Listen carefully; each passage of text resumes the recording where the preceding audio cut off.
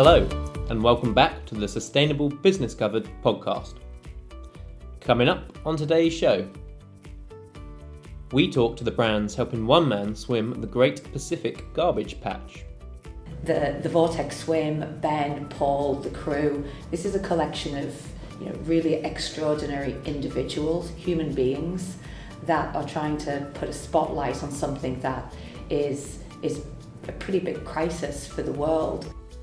We learn whether climate and environmental documentaries can drive positive change rather than set the alarm bells ringing again. A lot of documentaries out there at the minute that focus on the doom and gloom, and I think we've all had enough of the doom and gloom, but it's not the way to actually motivate people and get people to action or take part or want to be a part of something. And we see how one company has worked to develop a leading edge approach to the Sustainable Development Goals. We began thinking about science and the underpinning of the SDGs.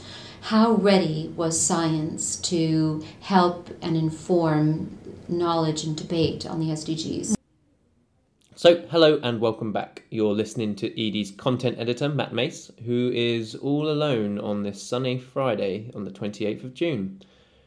I'm going to be honest, my involvement in this podcast episode will be rather minimal, and that's deliberate. Last night, the Edie team was in London for the AOP Digital Publishing Awards and picked up the win in the Small Digital Publisher category. So congratulations to us. But as a result of that, and also as a result of stumbling through my door at 3 a.m. this morning, I think it's best if we kind of skip the pleasantries and go straight into the first of our 3 interviews for this episode. A few weeks ago, the Icebreaker brand invited me along to a special London event. The company is owned by VF Corp, and it was showcasing their new activism-led campaign. While I did have to take part in a 7k run around the capital with a load of ultra-marathon runners, I did get some more relaxed time to speak to the Icebreaker team and that of the Vortex Swim project to discuss how the companies are working to raise awareness from the tons of plastic floating in the ocean, otherwise known as the Great Pacific Garbage Patch. So enjoy this interview with Paul Lecomte from the Vortex Swim crew, Carla Murphy, the Chief Brand and Product Officer, and Alistair Smith, the Head of Product Design. Both of those two are from Icebreaker. And then join me for part 2, where Sarah is on hand to discuss the role of climate and sustainability awareness documentaries to see just how impactful they can be. On World Oceans Day, Ben Lecomte will jump into the water and make his way from Hawaii to California through what is known as the Great Pacific Garbage Patch, following a 2018 expedition, a world record attempt to swim across that Pacific Ocean.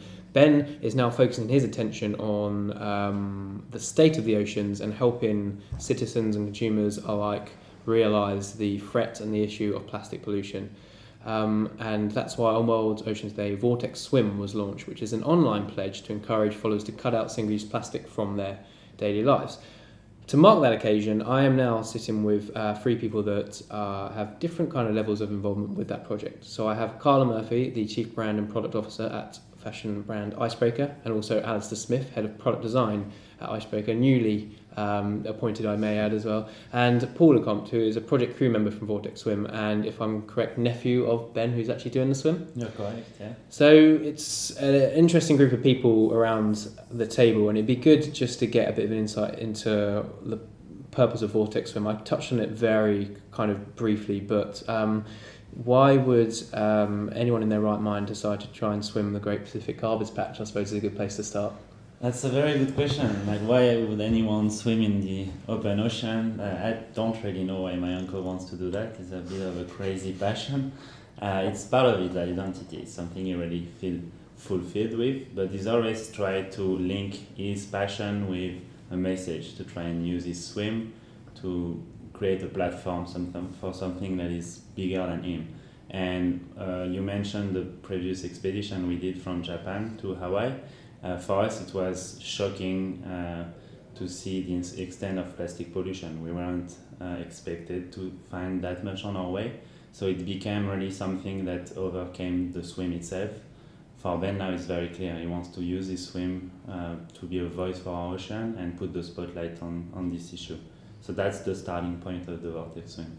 And so what's the, you mentioned the starting point, what's the end goal of Vortex Swim? Is it just an awareness campaign? Is there going to be some tangible actions attached to it as well? Yeah, so the Vortex Swim is first and foremost an exploration. So the goal for us is to have bands swimming from debris to debris, and the scientists will guide us with maps and satellite imagery to know where the debris are concentrated, and Ben will be there and swim. He will be the first man to swim in this area. So this area is the highest concentration of plastic in the world, and it's very important for scientists to understand a bit better what plastic is there and how it moves and where it comes from. So on top of Ben's crazy swim, we're going to also collect data on floating debris, microplastic, microfiber, and the idea is to come back with the first trans-Pacific data set on plastic pollution. Great stuff. And when you visualize plastics in the ocean, stop. And when you visualize plastics in the ocean, your mind tends to race to plastic bottles or anything in the kind of the Blue Planet series that was there, the kind of 6-pack rings around the turtle's neck, so to speak. So it seems quite interesting to bring Icebreaker into this conversation. So for listeners unaware, Icebreaker is a kind of ethical, sustainable fashion brand based in New Zealand. It's now owned by VF Corp, which also owns brands like the North Face and Timberland. Is a bit of a kind of sustainable leader in its own right. So, Carla and Alistair, thank you again so much for agreeing to this chat. Where does Icebreaker's involvement come into this then? Yeah, well, for almost 25 years, Icebreaker's been providing natural alternative apparel to the consumer. And that's based on a very simple set of beliefs that nature has the answers. Nature to us is our hero. It's where we get our inspiration. And our founder, Jeremy Moon, was very, very focused at the outset of providing an alternative to wearing synthetic, essentially plastic-based gear when you're in the outdoors, because to him it's ironic that you cover yourself in something that is plastic-based to go out into what is the natural world. So his belief is really, I guess, stayed with us. He's still involved in the brand. And today we are always looking for ways to bring that belief set and that conversation to the consumer in a way that is more powerful and relevant to them. The Vortex Swim, Ben, Paul, the crew, this is really this is a collection of really extraordinary individuals, human beings that are trying to put a spotlight on something that is a pretty big crisis for the world, but the brands and businesses really need to try and find a way to reframe that story, to tell it differently, to get people to actually want to be interested and want to be explore and understand more. So why we're involved is these are incredible individuals that are connected to nature as much as Icebreaker is connected to nature, and we share a value set, aligned beliefs that together we've got to do as much as we can, as little or as much as we can, to try and reduce our reliance on petrochemicals and synthetics. And Alistair, obviously new to the job. Was that a big kind of appeal to you when you decided to take up the role of head of product design at Icebreaker? Has sustainability always been a kind of passion of yours, and this is a good chance to actually explore it? Or I've always loved working with natural materials. I think it's one of the joys of product is the sort of beauty and intrinsic performance that natural materials have, and many brands spend a lot of time, energy trying to make synthetics do something similar to what natural fibres like merino can do by themselves. And so I think that the appeal for me is that there's very, very, very few brands in the world, I would say no brand in the world, that goes to the extent that Icebreaker does to sort of forge relationships and take responsibility for where its materials come from. So that's a huge appeal for me, and I think there's a huge potential with the range to spread that message, and on top of that, just also that the material works so well for such a wide range of purposes, and I think probably people still don't. That's not a message that's widely understood. I think if you were to ask the majority of people, you know, what's their t-shirt made of or what's their jumper made of, I think probably people are still not that aware of what they're wearing, and certainly not that aware of the sort of damage that plastic's going out into the ecosystem and can have on our environment. So, you know, appeals from lots of different, through lots of different lenses, I guess. Interesting time to be probably a product designer in that sense as well, because like I said, more people are becoming aware of the impact that the stuff that they wear has, so a chance to be a bit innovative as well, which is probably quite nice. And we've touched upon the impact of storytelling a bit already. Both Alistair and Carla have mentioned it, and I was at the event a couple of weeks ago where you kind of launched the Plastics with Vortex Swim. There was the Merino teaser there. I had to do a 4.5 mile run around central London in better weather than it is now, in fairness, so I can't complain too much. And there was a lot of kind of comms attached to that. We watched the video kind of as an awareness campaign, which had some science in it, but also some just emotive storytelling.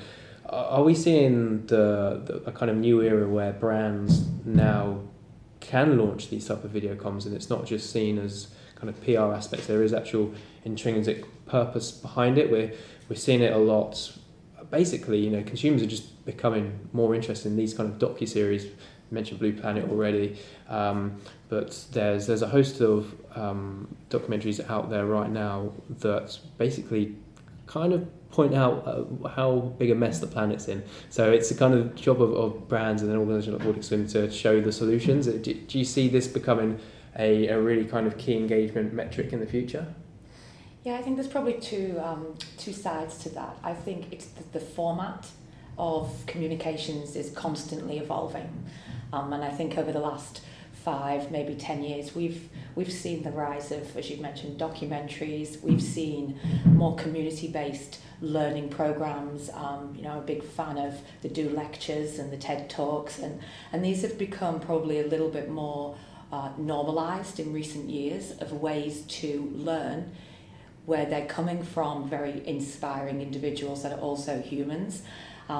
With the Blue Planet, it actually sheds, you know, a much greater view on. So I think format and topic and subject are driving conversations, then the delivery and the science, but with also the ability to drive emotion, understanding, and make it digestible, it is kind of coming into play. So I think we really are at a I wouldn't say a new time. I think everything is constantly evolving, but what we are doing in brands is being challenged by what the customer wants, and they are wanting more insight, they're wanting more transparency, and actually they're just seeking knowledge. So it's a really, really fabulous time to be in a brand, to be in a position of where we can share what we know. And I think that storytelling is important, but it's got to have a purpose. And purpose-led brands are always trying to engage, but also seed some messages. And I think that's really important. Seeding messages to allow people to pick up on is important versus kind of forcing our point of view, you know, maybe down their throats, because that's where we know people switch off. So I think there's just a huge, I think Alistair said it earlier today even, obligation of brands now to create comms that is valuable, reusable, and got kind of more purpose, I'd say, than beautifully shot imagery, which is still very important, by the way. Yeah, there's got to be a balance. There's got to be a bit nuanced messages as well. I mean, the UK is apparently a nation that's sick of experts, as the politicians would say, but the science coming out of these debates, especially around plastics and around the state of the power industry, there's quite a lot for a consumer to absorb. So, Paul, I'd be interested in your thoughts based on what you're going to find during the Great Pacific Garbage Patch Swim. How are you going to kind of use that data? Because theoretically, you're going to pull all these different types of plastic pollutants and find out the makeup and the matrix of it. But then, how do you share that in a way that people walking the streets can just understand and act upon? Yeah, and I like what Carla said about reframing the story. I think when you Google ocean plastic, today it's very depressing and very overwhelming. So the whole point of this adventure is to place the human at the middle of it, and have been for the first time someone in the ocean experiencing this. I think is a very important aspect.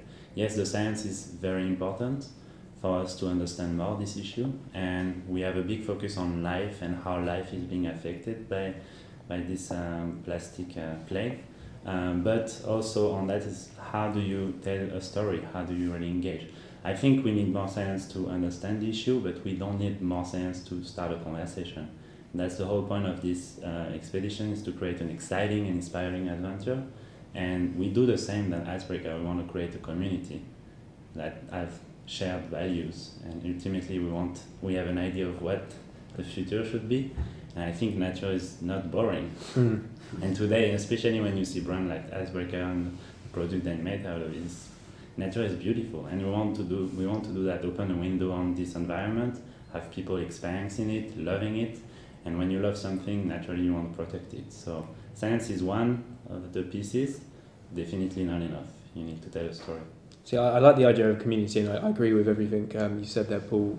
But if you look at the fashion industry as a whole, it's come under the spotlight quite rightly over the last 12 months.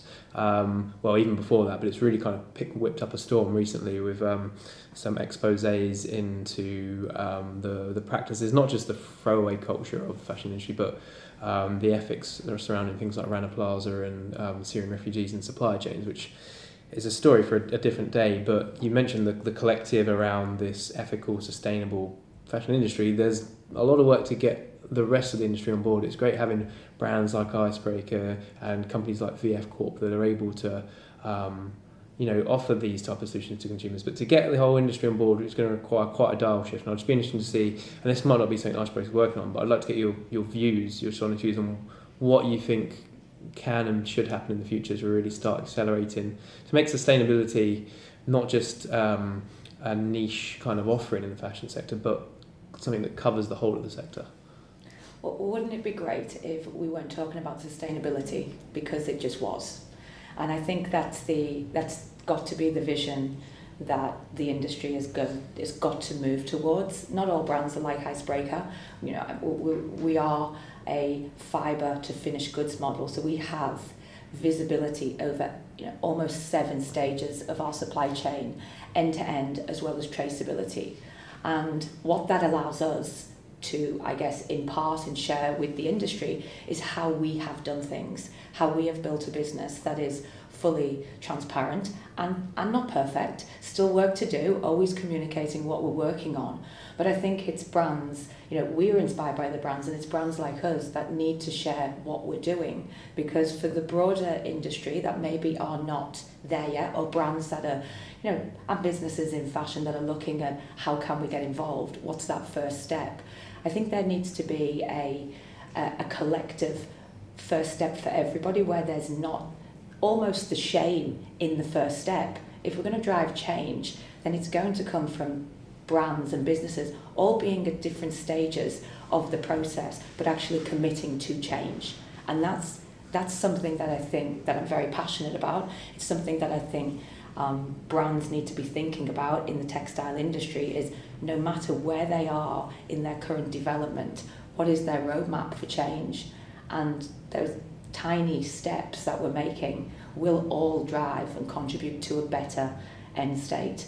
I think we're very aware not every brand is like Icebreaker, but if our transparency report can put a spotlight on how maybe 1 or 2 things could be done differently. You can start with packaging, you could start with one tiny thing internally before you kind of make big bold statements.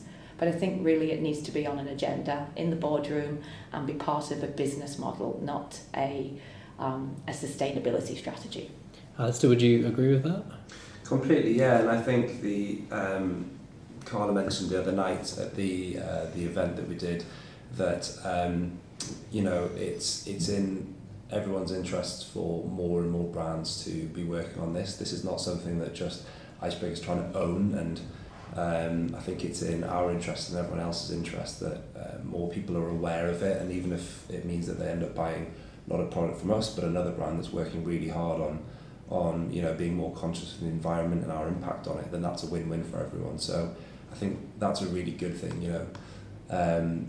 Again, just awareness around the issue, you know, the amount of synthetics used in the clothing industry has increased something like 300%, I think, since 1992. And so it's a drastic shift, our reliance on these petrochemical based materials, and I think it's just not been a conversation that's been had. And so it's you know, lots and lots of small steps in the right direction, I think, is what's needed. Great stuff. Really exciting time for the fashion industry as a whole, especially for companies that have that brand purpose pretty much nailed down, like I think Icebreaker does. And I'm wary that it's an extremely busy time for you all as well.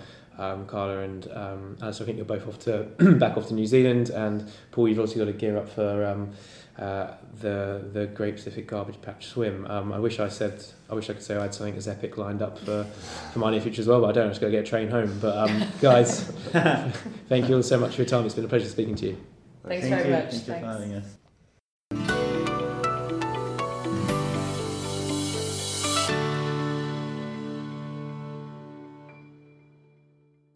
Welcome back.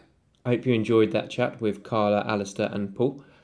The campaign features a lot of informative videos, one of which is attached to the article accompanying this podcast episode, and it got the ED team thinking about the rise in video, TV and even film to raise awareness on climate change and sustainability. From Blue Planet to One Planet, environmental docuseries are certainly flavour of the year. At ED, we're all about empowering business to be more sustainable.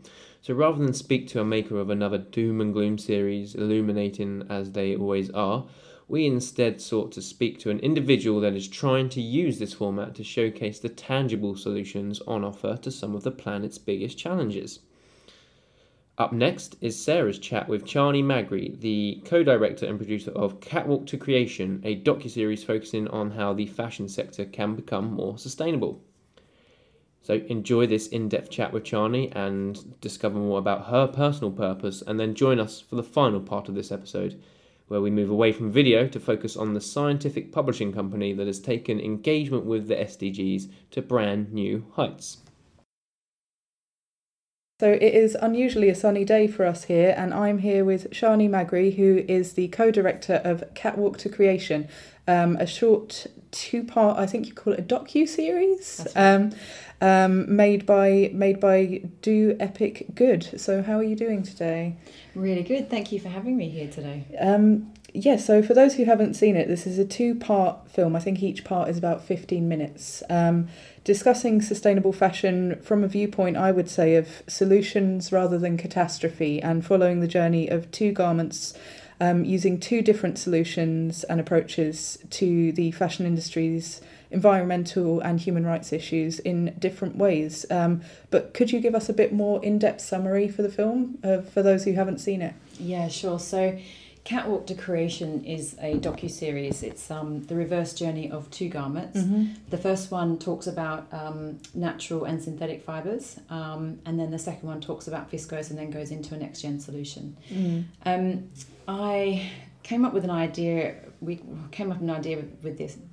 The idea came around about 2 years ago, and I approached my co-director, Ramsey Matran, with this idea, who brought it to life with me.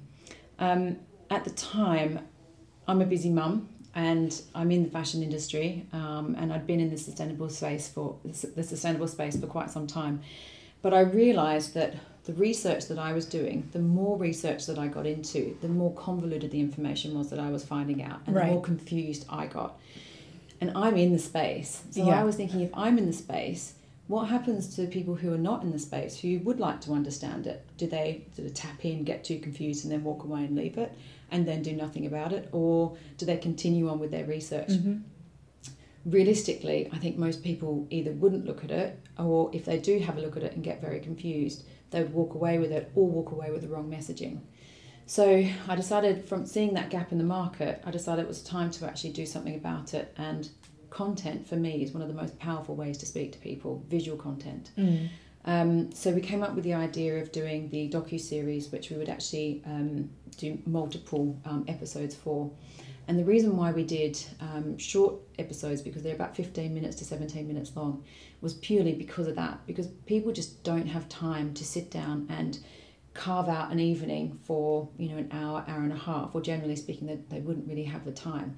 So this way, while it's a bite-sized palatable chunk of information that people can actually sit down and watch and get a taster for what's actually happening in the industry. And then something that stands out about this film, I thought, is the way that it's laid out. So a lot of films in this space, so the one that jumps to mind is The True Cost, but there are numerous books and films out about this topic now, more coming out all the time, is that it goes in reverse, as you mentioned, and instead of exposing scandals and focusing on the numerous environmental and social catastrophes that are happening across the fashion supply chain, it focuses on the solutions instead. So I wanted to hear more about why you guys chose that approach, and I think it fits well with the agency's tagline, which I got sent, which is we were born out of three people's vision and passion on believing that the communication industry needs more creatives who focus on solving problems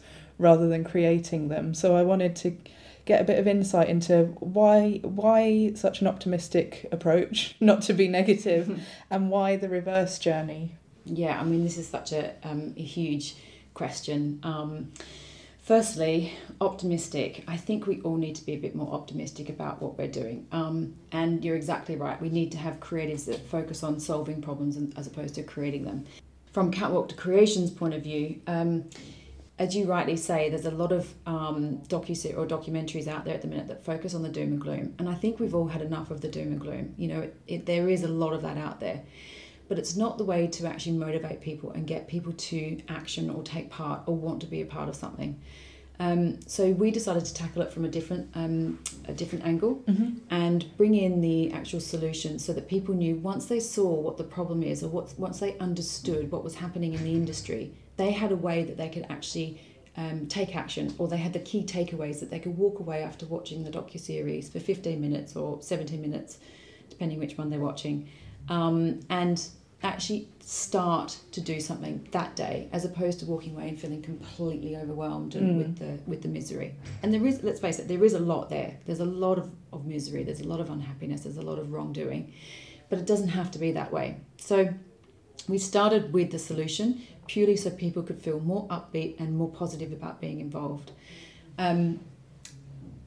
Pause there for a sec.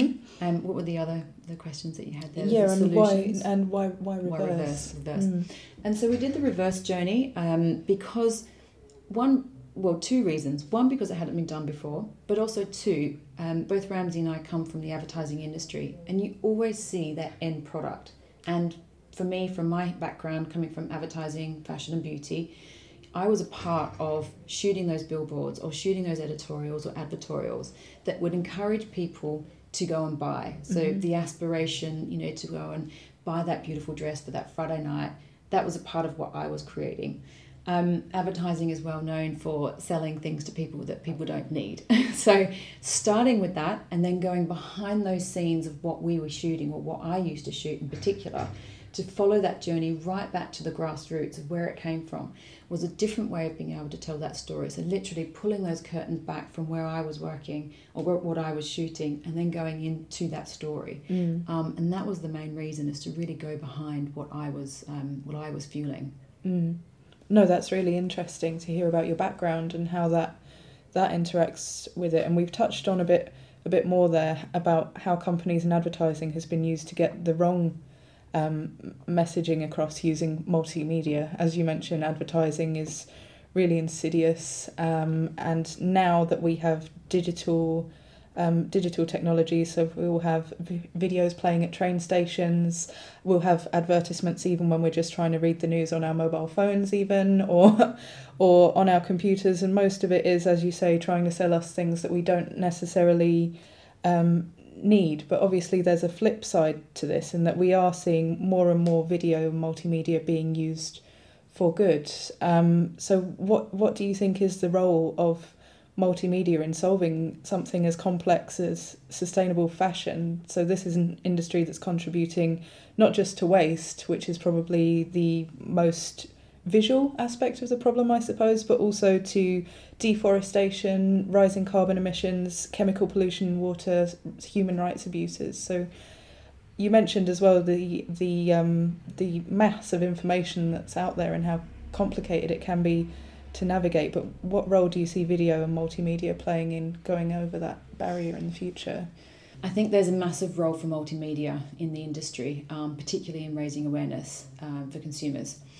From our side, or from my side, it's really important for me, for Do Epic Shit and for Do Epic Good. No, hang on, sorry. It's really important from the Do Epic Good side that we partner with brands and companies who are really using their position of power as a force for good. So the content that we create for those brands, whether that be in the fashion space right across through to automotive, aviation, telecommunications, sportswear, it's endless. All brands and companies have a responsibility to stand up and speak about what they believe in.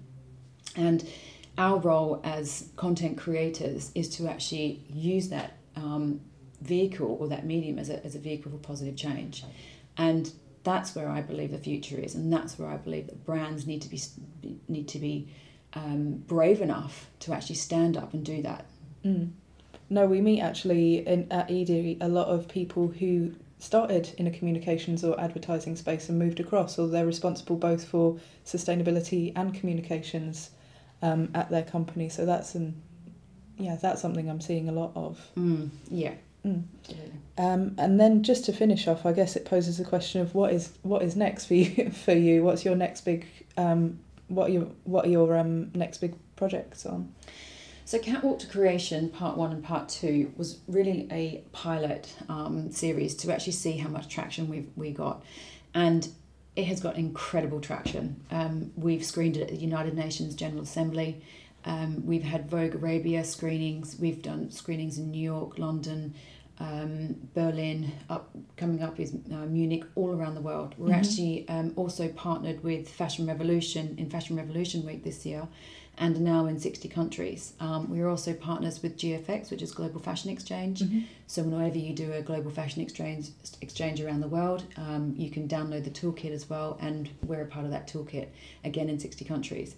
So the amount of traction and interest that has actually come from this has been incredible, and people are really interested in this. And what was actually one of our key, timely, unknowingly at the time, key bridges was that Sir David Attenborough actually, when he launched Blue Planet 2, there was a big conversation around plastics, and globally people sat up and listened to this. And one of the most interesting things is that the fashion industry is responsible for a third of that plastic problem, and a lot of people don't know about that. So bridging that topic across into the fashion industry and making people more aware of what they're actually buying or purchasing or buying into has been really key. Now, we've only just started with conversations on Part 1 and Part 2, and we're on the environmental side. And as we rightly talked about before as well, there are so many different conversations to come into this. You know, the chemical use, water resources, and then we go into human rights, and it goes on and on. But it's not just set to fashion. It's in beauty, it's in footwear or accessories, it's across the board into other areas, in food. For me, the future is knowing exactly where everything comes from, and through content. So if I go up to swing tags, or if I go up to, go on a website, I want to know exactly who has made my clothes, like a Fashion Revolution would say, or I want to know who's made my food or where it's come from. All of those conversations. And it's starting to happen, definitely in the food industry, but in the fashion industry, it's just slowly picking up now. So for me, Part 3 and Part 4, which I'm working on at the moment, or for me, Part 3 and Part 4, which we're working on at the minute, I can't give too much away at the moment, but there is a Part 3 and Part 4 coming out, and we're in the process of producing that at the moment. But the conversation won't stop there, because there's so many different topics that we're going to be able to talk about and that people want to know about. I've had people come up to me and ask, when are you going to start talking about one topic or this topic or another? So there's actually interest in people now seeing that they don't have to go and do that research themselves, that they can just tap into these little bite-sized, as I was saying before, these little pots of information to find out what's going on. One thing I always say, though, is don't take Catwalk just as gospel.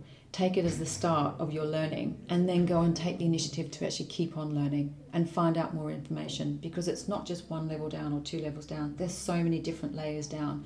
You know, you could go 10, 15 levels deep and you still don't know all the information and you're still finding things. During the course of when I was actually filming Catwalk, I got to a point where I actually stopped shopping, and I could not bring myself to buy anything. I would walk into shops, I would look around, and I'd walk straight back out. I'd walk down high streets and all I'd see people was wearing plastic. I would be frozen or paralysed because of the information that I knew. And it took me quite a while to actually come back around and then start going, okay, I know where I'm going to shop, I know what I'm going to do, I know if I make this purchase, I know the consequence. If I buy somewhere else, I know I know everything that's happening. If I buy somewhere else, I know the good that I'm doing, and those sort of things. So it was a real learning curve for me, and certainly the people who have been involved in the project as well. And it's a really interesting process to go through, I think, for anyone.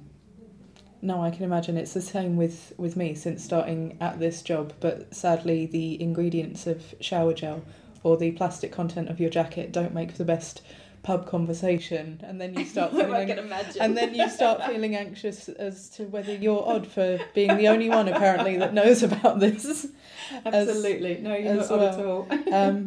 But there we go. What better way to end it than on a message of stay curious and keep learning. But thank you so much for coming to join us today. Oh, it's been my pleasure. Thank you very much for having me. And we're looking forward to watching part 3 and 4. Can't wait to share it.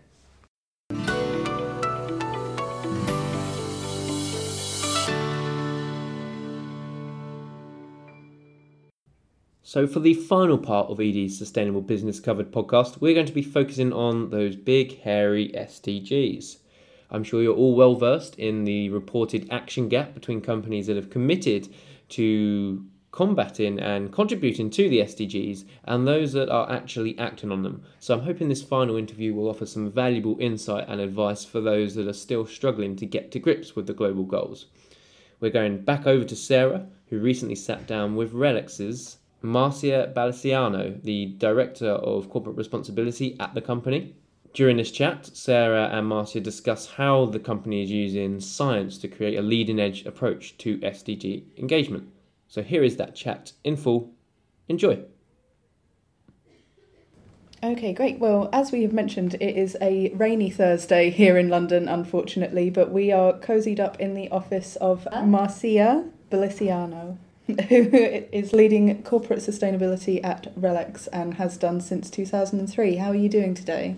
I'm doing great, despite the rain. Nice to be talking to you. Yeah, great. And when we first got the email from you guys, it was pretty obvious what the topic was. The terms SDGs, Ban Ki-moon, UN Global Compact really jumped off the page for me. So I was wondering if you could just give a little bit of background into that and how you've helped the company align with the SDGs. Well, RELX is an information and analytics company and an events company right across 4 business areas relating to science, law, business to business, and indeed events. We have over 500 events, so you can name a sector and we will have a show in one area or another. And because of the breadth of what we do, we're kind of like the world's knowledge company. And we began thinking about the role that we should play when there was talk about something to replace the Millennium Development Goals. So the MDGs were 8 goals that were launched to coincide with the new millennium in the year 2000 under Kofi Annan, who was then Secretary General. And that was good, and there was a lot of progress that was made in areas around poverty. But then UN Secretary General Ban Ki-moon began thinking what was going to replace the MDGs, and the Sustainable Development Goals were born. And what I think is important about the SDGs, and of course 193 nations, all of the nations of the UN, which it may be difficult for them to agree on many things, unanimously adopted the SDGs in September 2015. they are not just meant for the least developed countries of the world, it's meant for all countries. And so there's a role to be played and an expectation that countries, including in the United Kingdom where we're based and we operate around the world, need to be doing their part to achieve this kind of to-do list, if you will, for the world by 2030.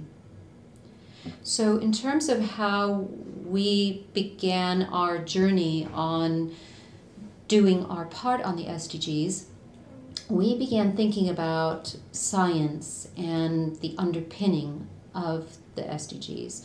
How ready was science to help and inform knowledge and debate on the SDGs? Right. So we actually, on that day in September 2015, we're at One UN Plaza, and we released a free report, which you can find on the RELX SDG Resource Center, which I'm going to tell you about, called Sustainability Science in a Global Landscape.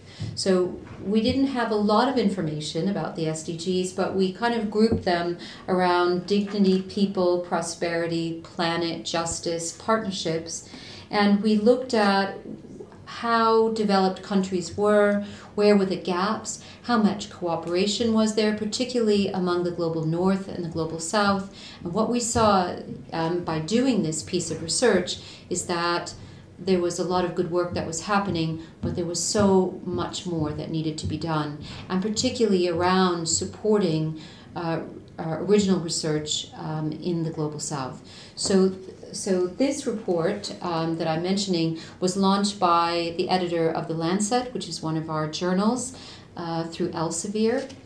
And he was giving that talk, and I was sitting in the audience listening to the findings of this research report, which so many of us had contributed to, thinking, okay, this is great, but what are we going to do beyond this?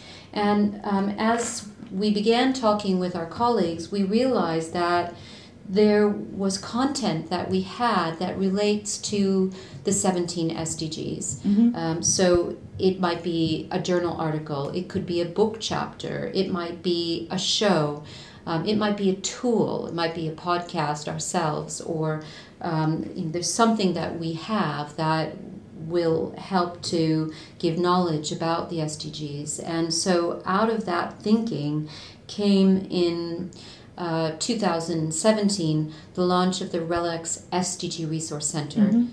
It's a free resource for the world, and it is leading edge news and information on the SDGs. And in fact, our colleagues at LexisNexis Legal and Professional, which is one of those 4 business areas of the company, they developed a news tracker. You can find that on the homepage, and so you can search by SDG, and you can get up to the minute news and over the last 30 days for the SDG in all the UN languages. So maybe the news feature that will come up may not be in English, but it will be relevant to the SDGs.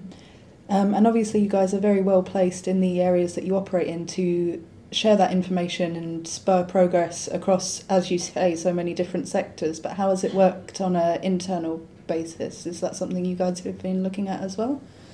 Yes, so while we think about how we can continue to build out the resource center, and at the moment there's about 700 content sources on the site. It's predominantly from RELX, but we also have partner content from within the UN system. So UN Global Compact, to which RELX is a signatory, the kind of business arm of the UN, UN Development Program, UN Environment Program, and our goal this year is to get to 1,000 content sources on the site.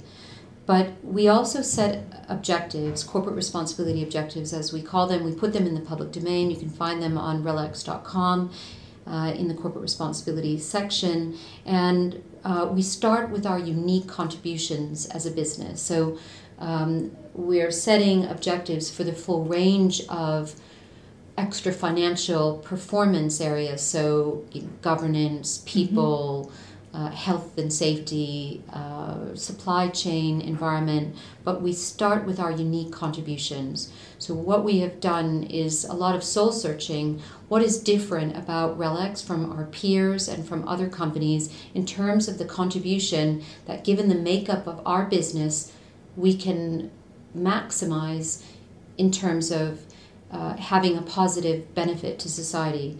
So we articulate that as universal sustainable access to information, promoting science and improving health outcomes, promoting the rule of law and access to justice, protecting society, and fostering communities, which roughly map to those 4 business areas. So within our unique contributions, we are connecting that with specific SDGs. So for example, last year we had an objective which was advance science and health and make publicly available research on the state of science underpinning the SDGs. Mm-hmm. So an output from that was the next iteration of our RELX SDG graphics. So we are drilling down into the individual SDGs. We're looking at countries and the output that they have. We're looking at how good that information is based on, for example, the impact that it has, how often that research is cited by other researchers as a kind of proxy for quality. We're looking at how collaborative is the research. So we are looking at individual SDGs like SDG 3 on good health and well-being. And one of our objectives this year is around the Elsevier Foundation, which is a nonprofit that is affiliated with our Elsevier business. And they are working with women in water in Africa on leadership workshops. We really want to take that and develop them further. So it's an example of something that's very specific to our business, in addition to the work with the Resource Center, which is more broad. And that presumably covers clean water and sanitation and gender equality, so 2 SDGs. Yes, it does. At least. And then when I was giving the briefing as well, I was given access to your notes from the World Economic Forum in Davos, and I was told that you gave a speech there about the importance of having women leaders to drive the SDGs, and you spoke there a bit about how they can directly help women in developing nations, how women can be the ones that are acted upon. But what about having women in the driving seat, such as yourself, on the SDGs? Well, I think we need women leaders across the board in all aspects of society and including business. When we know, for example, with studies that McKinsey has done on their When Women Thrive research, that when you have 3 or more women in leadership in an organization, performance metrics improve. You need women who, as leaders, can also help to think about the impact that their business has on the SDGs. If we want to achieve this very ambitious agenda by 2030, it cannot be business as usual. We all can think about the work that we do every day and its impact on the SDGs, but we've got to ratchet it up. We need to do more. So how are we going to scale? And women need to be part of that conversation. And when I look at the statistics, for example, within UN Women, and RELX is a signatory to the Women's Empowerment Principles, and if any of your listeners don't know about the WEPs, it's really a wonderful tool. It's a combination effort by UN Women and also the UN Global Compact, and there are a set of principles and some really great free tools for benchmarking what good looks like in terms of women in the organization and also women in leadership. But the statistics are really, quite shocking. Women on average globally earn 77% of what men earn. And they're faced with a motherhood wage penalty, which increases for every child that they have. We know that women can impact, obviously, Goal 5 of the SDGs, which is around women's equality, but there's also Goal 8 in terms of full and productive employment and decent work for all, and also, if we get this right, improving on Goal 10 in terms of reducing inequality. And the upside is tremendous. increasing female employment in just OECD countries could boost GDP, according to the UN, by $6 trillion. So it really will matter. No, I like how you summed it up there, that the SDG agenda is about this beyond business as usual. And it's a framework that we're seeing more and more companies use. So would you say that you think this is what the future of sustainability leadership would look like? I mean, we're getting headlines now about reaching net zero and decarbonisation, but then also a lot of calls for this to be a just transition, and that it takes into account all of the economic and social factors accounted for by frameworks such as the SDGs. So where do you see it going from now? I see more and more integration. For example, earlier this year, PIMCO, the financial services firm, launched an SDG bond. Mm-hmm. The SDGs are a great framework for activity, again, across from government to the private sector, from civil society. There is a role to be played by all actors in society, and I see for business, it's a really great way to look at what you do and how that can align with the SDGs. This matters to a range of a business's stakeholders. We know that especially young people want to come to work for good companies, so it matters in terms of our prospective workforce. And particularly in our business, we employ nearly a third of our workforce as technology specialists. So Right. It's a war for talent. We want them to come to work for RELX because we are making a positive contribution on society, and that we're looking to increase that, and they can play a role in that.